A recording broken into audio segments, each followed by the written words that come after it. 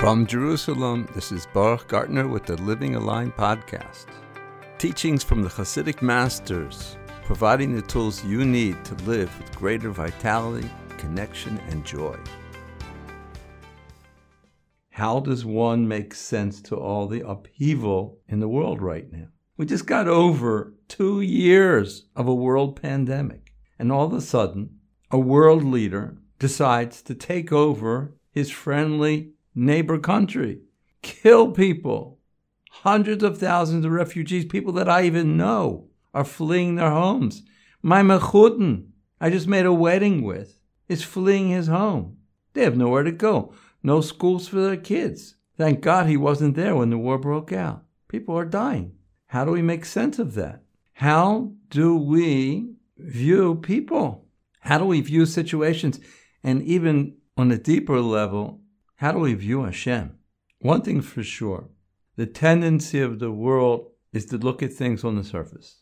We live in the world of multiplicity, and it's very hard to connect the dots. The wisdom of unity, das, is also called the wisdom of connection, the ability to see the connections. And that's what I want to talk to you about right now. And I want to go one level deeper. We've talked already about the golden calf. The reaction of the Jewish people, not so good. And the proper response of Moshe Rabbeinu when Hashem says, Henichali, leave me alone. Right after these words, Rashi brings simple words that are really the deepest secrets of Kabbalah. Rashi says, Mikan patach lo petach. From here, Hashem opened an opening for Moshe. As I've said trillions of times, problems are really opportunities, but on a deeper level, this is a hint to what the Arizal brings in the beginning of Eitz Chaim, that HaKadosh Baruch Hu created the whole world for one purpose. Everything that you see in the world is for one purpose, to reveal His mercy. Well, I don't understand. How can we look at the world today and see God's mercy? See pandemonium. And God willing, we will connect this, and I put an accent on the word connection. We will connect this all with Megillas Esther, which we could translate as the revelation of the hidden. Megillah is to reveal. Esther is the hidden. We are going through a Purim spiel. Hashem created the world to reveal His mercy. If He didn't create the world, who would be able to perceive His mercy? Therefore, He created the world from the highest level of Atzilus till the most physical aspect of this physical world. When Hashem wanted to create this world, there was no place to create because everything was Ein Sof, the infinite light of God. Makom is a key word here. The first thing that Hashem had to do in creating the world was create a space. Now that concept that happened thousands of years ago, that first act of creation is relevant to each and every one of us every day, because that place is the now. That place is the place of free choice. That is why the golden calf is relevant to each and every person on a daily basis. Because no matter who you are, you will get to that place. There was no place for the creation. Therefore, Hashem constricted Himself, pulled Himself back, and created something called the Halal HaPanoi, the empty space, the vacuum. And it's in this vacuum that He created the world. All of this is brought down in the beginning of Eitz Chaim by the Arizal. And all of this is hinted in the words, from here He opened him up an opening. How is this space created for us on a daily basis? And what is our proper response to this space?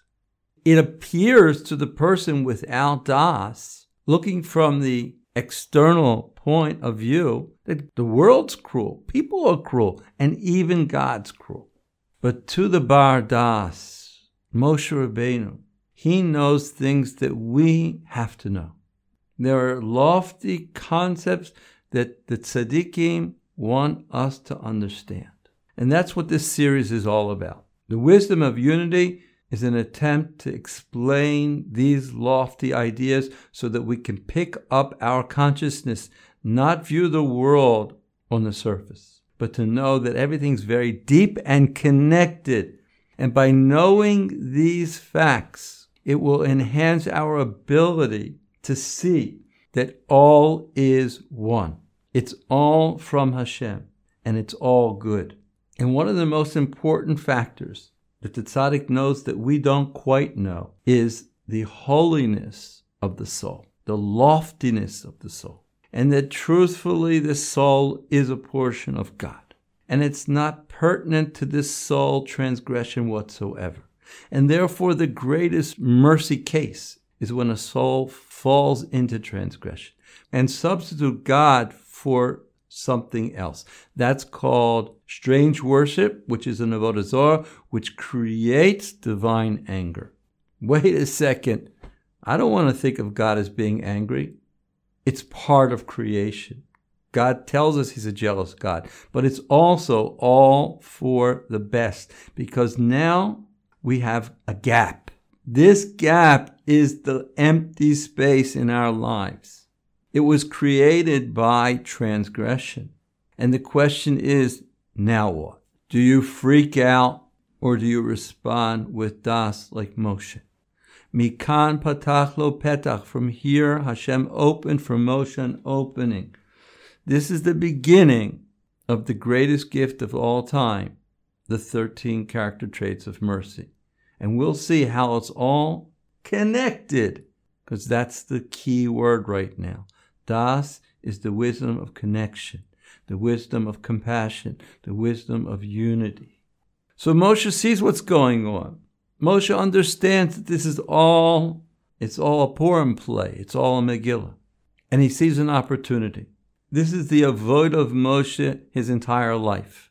Moshe's work in this world is to sweeten the anger of Hashem. And therefore, Rabbi Nachman reveals that Moshe, the numerical value of Mem Shin He, 345, stands exactly in between two words. Shmad 344, which means destruction, and 346, which is Ratzon and divine will. Moshe fills the gap. Moshe says, if I see a pocket where it's empty of God, instead of freaking out, I'm going to be the godliness. I'm going to be the light. Because Moshe has true compassion for the Jewish people. He knows the loftiness of their soul. He knows that their soul is hewed out of the supernal soul. He knows that all of the gifts that he has is for the Jewish people. Moshe saw. It was an Eis Ratzon. It was a time of will. So Moshe said the following words, Hashem, I want to see your glory. I want to see your honor. I want to see you on a deeper level. Moshe's on a roll. He's got Hashem's favor. Hashem tells Moshe the secret of the place. In order to reveal all of this to Moshe, he's going to put him inside a crevice, a place. And Hashem says, there is a place by me.